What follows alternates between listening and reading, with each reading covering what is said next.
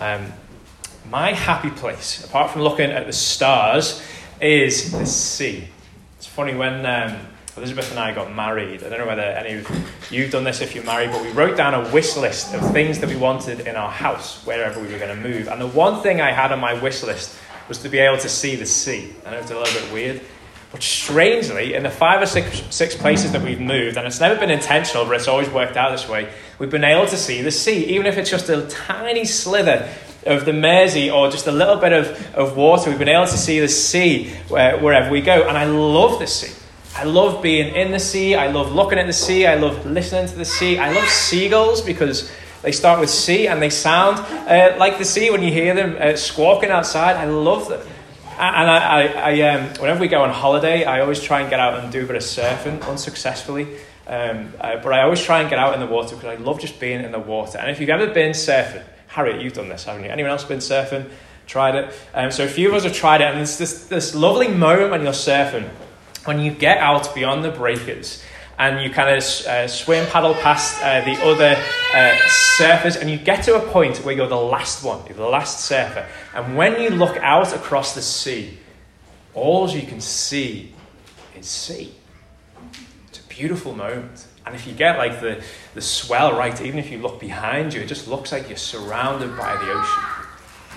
Something beautiful in that moment. For me, maybe not for you, but for me, there's just a feeling of smallness, you know what I mean?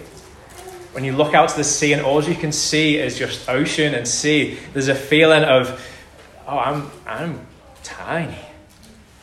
That feeling when you look out and right to the horizon, all you can see is the ocean. The interesting thing is when you see that, when you look out and all of your vision is just sea, actually, there is more sea that you cannot see than what you can see. Does that make sense? There's more ocean that we can't see than what we can see when we look out. And folks, that is going to be so helpful for us as we move through on this last part of the story this week, because it's the same in our suffering, and especially when we think of God's purposes. Quite often when we're struggling, when we're in times of suffering, when we're struggling with anxiety, depression, when there's a storm of life coming and descending over us, quite often we will stop and we will think, God, what are you doing here? What are you doing? What I want to tell us this morning. In the midst of our suffering, there is infinitely more that God is doing in that moment than what we can see. We may be able to see a little bit of what he's doing, but just like when we look at the ocean and there is more of the ocean that we can't see than what we can see, it is the same in our suffering. There is more that he is doing that we can't see than what we can see. And this is why it gives us great hope, because it means that he is doing something. Matt just said that to us. God is always doing something in the midst of our suffering. Romans 8:28, it is a verse that many of us commit to memory. God is always at work for the good of those who love him and are called according to his purposes. God is always at work in the midst of our pain, always at work in the midst of our suffering. One of my favourite verses in the Bible is this, Psalm 56 verse 8. You have kept count of my turnings. You have put my tears in a bottle. Wow. You know what the psalmist is saying there? There is not one tear that you have shed or tried to shed. There's not one moment of suffering that you have experienced that God has not seen and he will not use. And if we can trust, folks, if we can trust that God has a great purpose in our suffering, then there is great peace for us to be had. There is great joy for us to have. There is great rest for us to have, even in the midst of our storms. Turn with me to Mark chapter 4. Verses 35 to 41. We're so familiar with this story. If you've been with us the last 3 or 4 weeks, we're going to read it for one last time. We're actually going to flip in between a few other bits as well. We're going to be in Mark 5 and Mark 6, but I want us just to hear the story for one last time. Let me read it to us.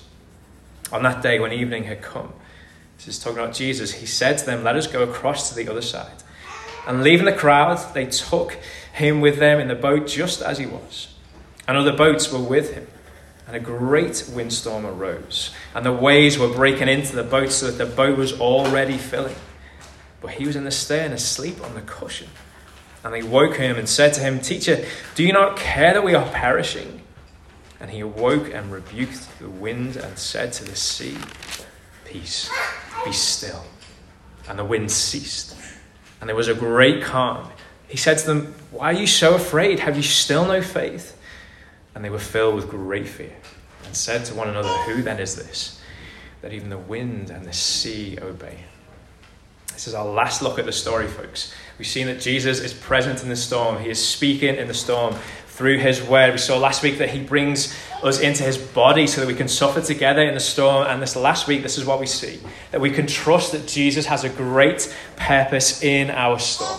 And folks, we've just got 20 minutes, 20 minutes just to dive in a little bit. And all we're going to see is 5 purposes. 5 purposes out of what I would like to say are probably millions of purposes that God has in our storms. 5 purposes, 5 things that God is absolutely accomplishing for you in the storms of life. And this is the first thing that we see. God is making us see his son. That's what he's doing in our storms. He's making us see his son. I don't know when you've been reading this story and you've seen the disciples, whether you relate to them like I do, but I'm so thankful to God for these disciples. Like, they just don't get it. They're so ignorant to the presence of Jesus. Like, they've been traveling with him. They've seen his miracles. They've seen his power. They've seen his authority. But for so long, they just remain so ignorant to who he is. And unfortunately for them, we get to the end of chapter 4 and we think, oh, maybe they get it a little bit, but it doesn't get any better. Fast forward to Mark chapter 6. We're not going to read it, but in Mark chapter 6, you see they're out on a boat again. Calm in the storm, part 2. And you think, all right, maybe they get it by now. They've just witnessed Jesus feeding the 5,000. You know that story, right? Where Jesus has been teaching the crowds gather. They're hungry. They've got no food. And so Jesus miraculously makes enough food for at least 5,000 people just out of a few loaves and a few fish. They've seen Jesus' authority. They've already seen him calm the wind and the waves. Now they see him feeding the 5,000, and now they get into a boat. They're crossing the lake again. This time Jesus isn't with them in Mark chapter 6. This time Jesus is on the mountainside praying. He leaves them to it. And so they get into the boat, and presumably it's calm again as they set off. They get into the middle of the lake, and lo and behold, a storm comes again. Like, this sounds familiar. The winds whip up. You read in John's account, in John chapter 6, that they're battling against this storm for hours. And they're getting nowhere. Probably full of fear again. Jesus comes to the shore of the lake, and he looks out, and he sees them battling against the storm. And so he walks out to meet them. He walks on the water to meet them. So just stop there for a minute. Like, a man just walked on the water to meet them. Like, that is not normal. So again, we see Jesus' power. We see his authority, him walking out to meet them. And when he gets there, when he arrives at the boat, like, we think we know what's going to happen. If you've not read this story before, you can probably write what's going to happen next. He's going to rebuke the wind and the waves, right? Because that's what he does. But he doesn't. Look down at verse 48 of chapter 6. Immediately he made... that's 45. He saw that they were making headway painfully, for the wind was against them. And about the 4th watch of the night, he came to them, walking on the sea. And then listen to this. He meant to pass by them. He meant to pass by them. So Jesus walks out to meet them. We expect him to maybe rebuke the wind and the waves or do something to stop it, but he intended to walk right by them. You ever notice that in the account? He arrives and we think we know what he's going to do, but he doesn't do it. Now, Jesus is God. He could have just shouted from the shore and rebuked the wind and the waves and stopped them there, but he didn't. He could have walked to the boat and got in with the boat and sorted things out there, and he didn't. He could have stopped the storm from even happening, but he didn't. It's really strange. Mark says he intends just to walk right past them. Why didn't he just stop the storm? Because in that instance, in their storm, Jesus had a greater purpose. Jesus wanted to reveal his character to his disciples. Verse 49, the disciples see Jesus walk past, but they don't see that it's him. What do they think it is? A ghost, correct. They think it's a ghost walking past. They don't recognize it's Jesus. And Jesus goes to pass them by. And we think, that's such a strange thing. Like, why does Jesus not stop? Like, why does he think he's just going to walk by them? Does he not see that they're there? Is he just ignoring them and just thinking, well, I'll get to the other side on my own. I don't need to get in the boat. No.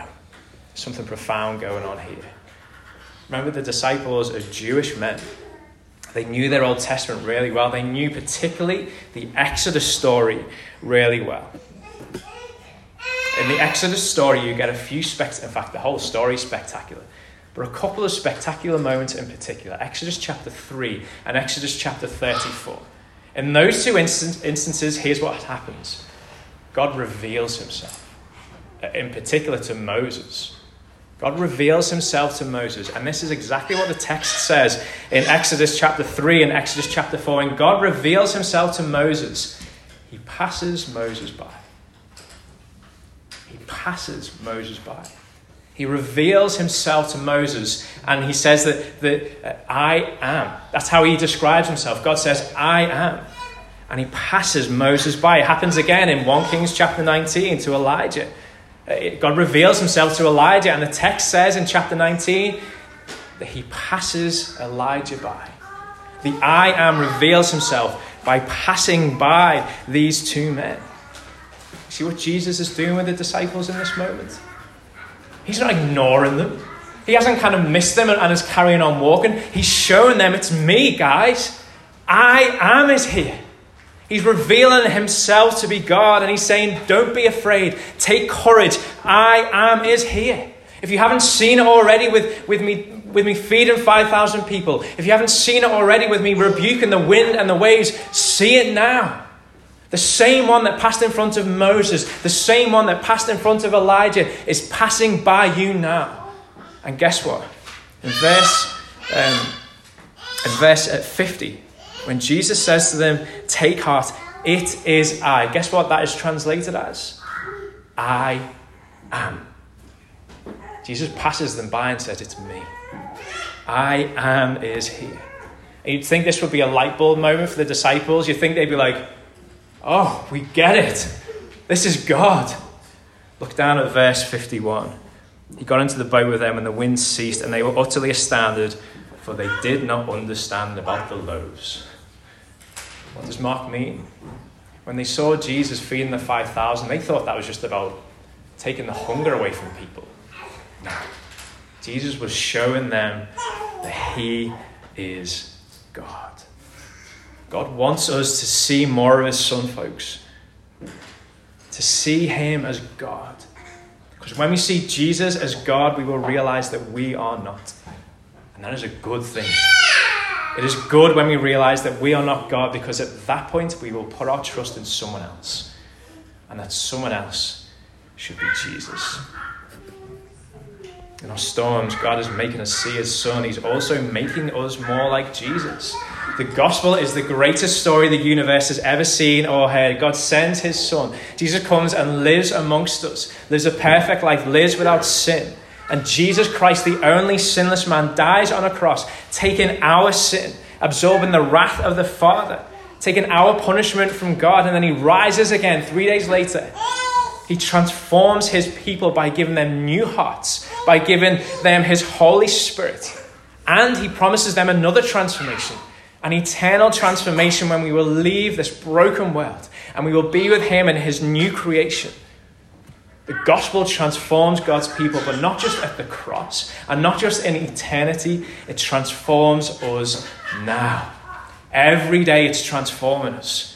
Until we are free of this body, folks, we will continue to struggle with sin. And because that is true, God will continually change us. Every day God is changing us to be more like his son, Jesus. That's what sanctification means. God has changed us to be more like his son, Jesus. And here's the great thing. It is often in our storms that process happens the fastest. It is often in the midst of our struggles that we are changed the fastest. So just to help me out here, I need some of you kids to come to the front and just help me out for a minute. I need 3 of you young ones. Don't need to be scared of your dad. I'm not going to do anything. Gideon, could you come up and give me a hand? Micah, Ruthie? Don't make me get the adults up. Thank you, kid. Karis, do you want to help? Right, good man. Right, Gideon, can you come and stand here for me? One more. Oh, Titus, you'll do. Okay, this is going to be interesting. Right. Gideon, can you hold that water for me? Micah or Ruthie, I need you. Micah, come on, bud. Has anyone seen a tablecloth? Because we're going to need it in a minute. Right, Titus. Yeah, he's there. You stand next to your brother Gideon. Right, we wouldn't usually condone this kind of behaviour, but Titus, I'd really like you to push Gideon as hard as you can. Go on, give him a big push. Can you push your brother? It is your brother. Can you push him? Give him a big push, a bit harder. Keep pushing him. Harder. No, try it again. This isn't working. Give him a big push. Alright, let's do this the other way around. Right, Titus, you hold that. Can you hold the water? 2 hands. Hold it tight. Give him a big push, Gideon. Go on, big push. Push him. It's alright, Daddy won't tell you off. Oh, he's doing it on his own. That's alright. He spills it on his own. That'll do. Alright, well done, boys. Right, Mikey, your job. Clean that out for me, mate. Big punch, Gideon. Off you go. Thanks, Titus. Off you go. Good boy. Don't ever do that again. Right. Okay, here we go. That didn't go as planned at all. But, question, adults. Thank you, son. What a good boy. Why did the water end up on the floor? Oh, look at you. You're all too scared. It's okay. You can talk to me. Why did the water end up on the floor? Thank you, Andrew. Because one of the brothers pushed the other brother. Kind of correct. Why was the water on the floor? Because there was water in the glass. Thanks, Andy, for complying with my illustration. That was really helpful. The reason there's water on the floor is because there was water in the glass. Folks, in the midst of our struggles and the midst of our storms, here's what happens. We get angry. We get frustrated. We get impatient. Some of us withdraw and we get apathetic. Here's what happens in our storms, folks. We sin. Does the storm create our sin? No. The reason there was water on the floor is because there was already water in the glass. And the circumstances just made that water spill out. You get what I'm saying? In our storms, the reason that we sin isn't because there is a storm, it's because there is sin within us already. The storm doesn't create the condition of our heart. The condition of our heart is sinful. And the storms are just the theatre on which our sin plays out. And let me tell you now, that is the grace of God in exposing your sin in that moment. The great purpose of God in our storms is to make us more like Jesus. God will use our storms to expose our sin because he is heaven bent on us sharing in the joy and the peace and the rest that comes with being more like his Son. And that is what every Christian wants, right? Don't we all want to be like Jesus? And that is the work that God is doing us day by day, conforming us into the image of the Son. And so let me tell you this, and let me ask you this. Where there is pain, where there is struggle, where there is anxiety, where there is depression, trust that God is at work. And ask him, specifically ask him to reveal to you your sin. Ask him to change your heart. Confess of that sin, repent of that sin. Ask him to change you, to make you more like his Son.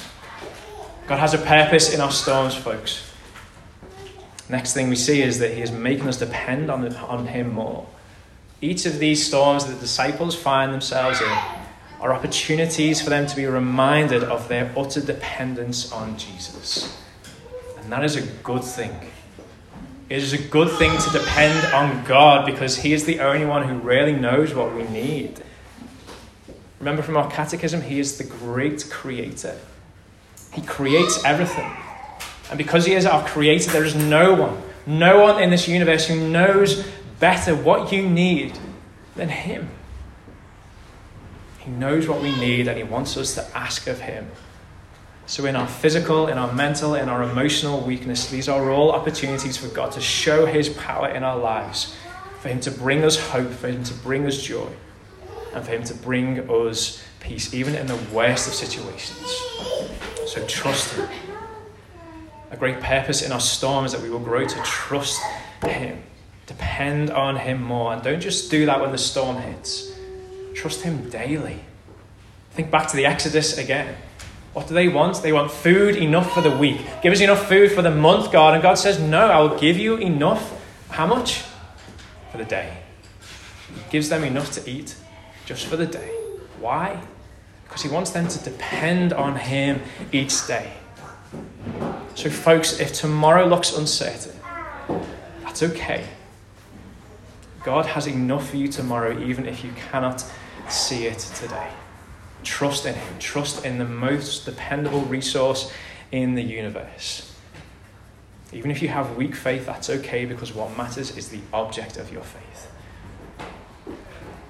Here's the next thing that we see. God's purpose in our suffering, he is making us long for eternity. I can get away with medical illustrations at the moment because Ella's not here. Is she on? Johnny, is she watching? Yeah. Oh no, it's okay. So she's watching on Facebook from the Gambia, but she can't get to me because she's thousands of miles away, so I'm going to get away with this. Dr. Paul Brand, who most of us will never have heard of, was a doctor, an American doctor who revolutionized the care for leprosy. Anyone heard of him? No. Oh, Helen. So I might not get away with it, but we'll see. He was renowned for spending his life with lepers. If you don't know what leprosy is, it's a horrific disease that basically destroys the nervous system. And quite often when you see a leper, they're covered in ulcers, covered in open wounds and open sores, and that eventually leads to decay of the body and eventually, for many, unfortunately, death. It had been thought for a long time that the reason that the lepers would get these sores and get these ulcers was a direct relation to the disease. So the disease kind of made these people have these sores and made them have these ulcers. But the more that Dr. Brand spent time with these people, the more he began to change the opinion. He spent time in Africa and he'd see things like this. People making their dinner and boiling a pot of vegetables. You can see where this is going. Now, most of us, when we boil potatoes or boil whatever, carrots, whatever, we will boil it in a pan of boiling hot water, and we will get a spoon out or we will drain the water out and we will retrieve our vegetables that way, correct? Not the lepers. This is what he saw. They would boil a pan of potatoes. And just like nothing else mattered, they would put their hand into the boiling pan of potatoes and pull the potatoes out and not even flinch. Another occasion which really helped change the opinion was this. He was working in a leprosy clinic, and he was struggling to get into the door of his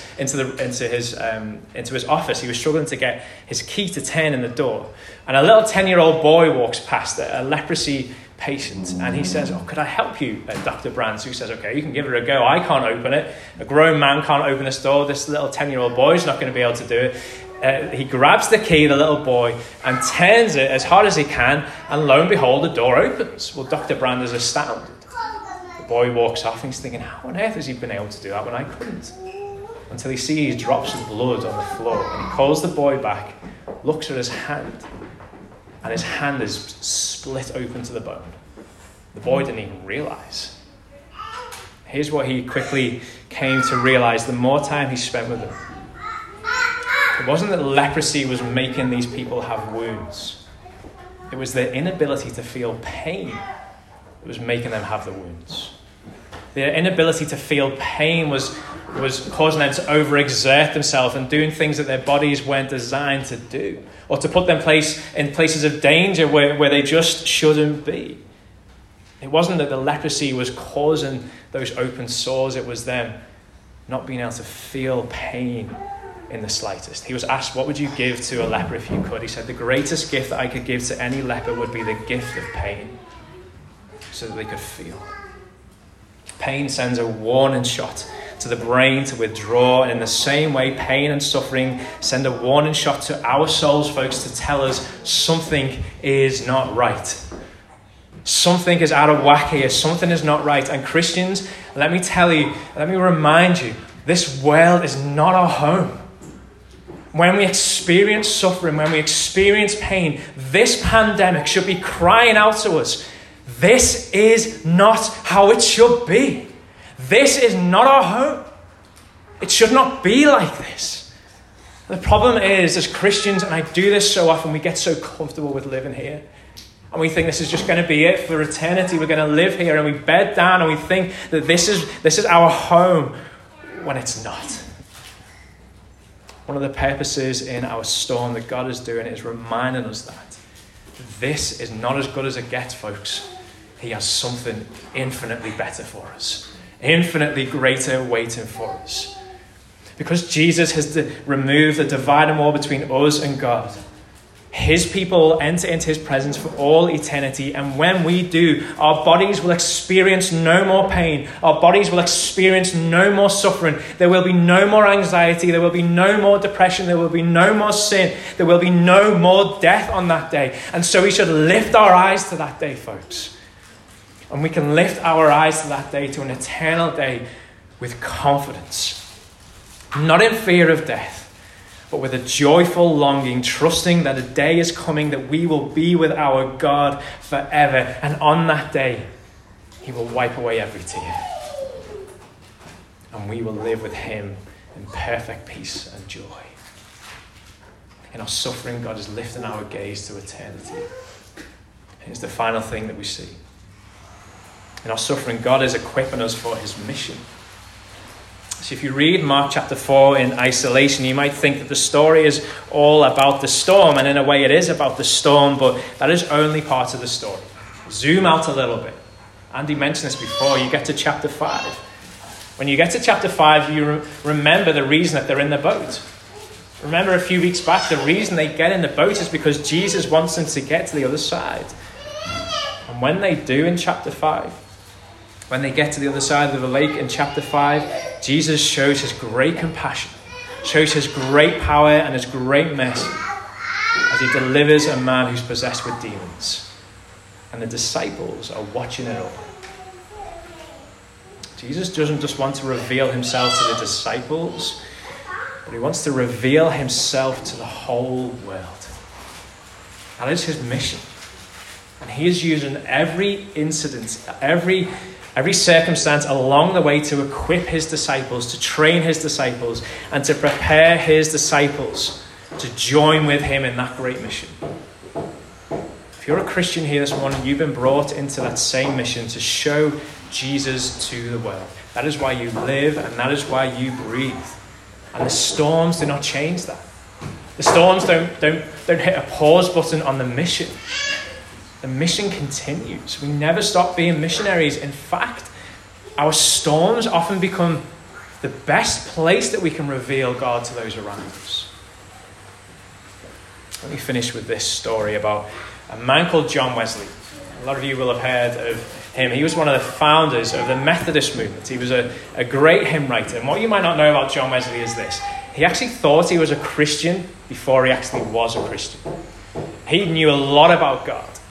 He used to go around preaching in churches before he was a Christian. He wrote some of his songs before he was a Christian. He gave away a lot of his possessions to the poor before he was a Christian. He sold a lot of his goods and bought a ticket to go over to Georgia in America to share the gospel with unbelievers before he was even saved. On this journey, he's on a boat crossing the Atlantic, and a storm starts hammering against this ship. It's that bad, he thinks he's going to die. He's filled with fear. He doesn't know what to do. He catches a glimpse of some missionaries, Moravian Brethren missionaries. And while he is losing it, and he's thinking he's going to die, and he doesn't know what to do, they are sat together praying. The ship's going everywhere, the waves are coming in, it looks like they're headed towards certain death. And these men are sat down together praying. And they are a picture of peace. They are praying like death didn't matter to them. Wesley quickly came to realize that what he had was religion, not Jesus. But these men had a real faith in Jesus. And at that moment, he put his faith in Jesus Christ. He put his faith in a person, not in a book, not in some intellectual knowledge. He put his faith in Jesus Christ, and that changed everything for him. What was it that made him see Jesus? Those men. The faith and the hope and the peace that these Moravian missionaries had in Jesus Christ changed everything for John Wesley. And we will sit, and not at the moment, but usually we'll sit and sing some of his hymns as a result of their witness to him. As we close, let me remind us this: our storms are never about just us. There is a world around us who have no hope, and Jesus is determined to show himself to them. And more often than not, he will show them through the supernatural hope that his people have in the midst of their suffering. So if you are there now, if you are suffering, if you are in crisis, or if you are in pain, remember that the storm is not the point. God is revealing himself to you. God is changing you. He is lifting your eyes to eternity. He is strengthening you, equipping you, and using you for his great and glorious mission to reveal himself to the world. Our storms can be brutal, but God will not waste one wave that crashes over us. So trust him. Trust that he, more than anyone else, knows what we need. Trust that he knows what he's doing. Trust that he has a beautiful purpose for every drop of pain, every ounce of suffering, every emotional struggle that we will experience, because when we do, we will find great rest, great joy, and peace for our weary souls. Let's pray.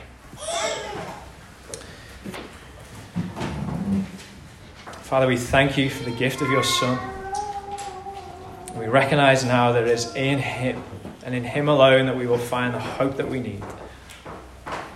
And so now, as we hear these songs being sung, as we hear your word being read, help us to fix our eyes on him.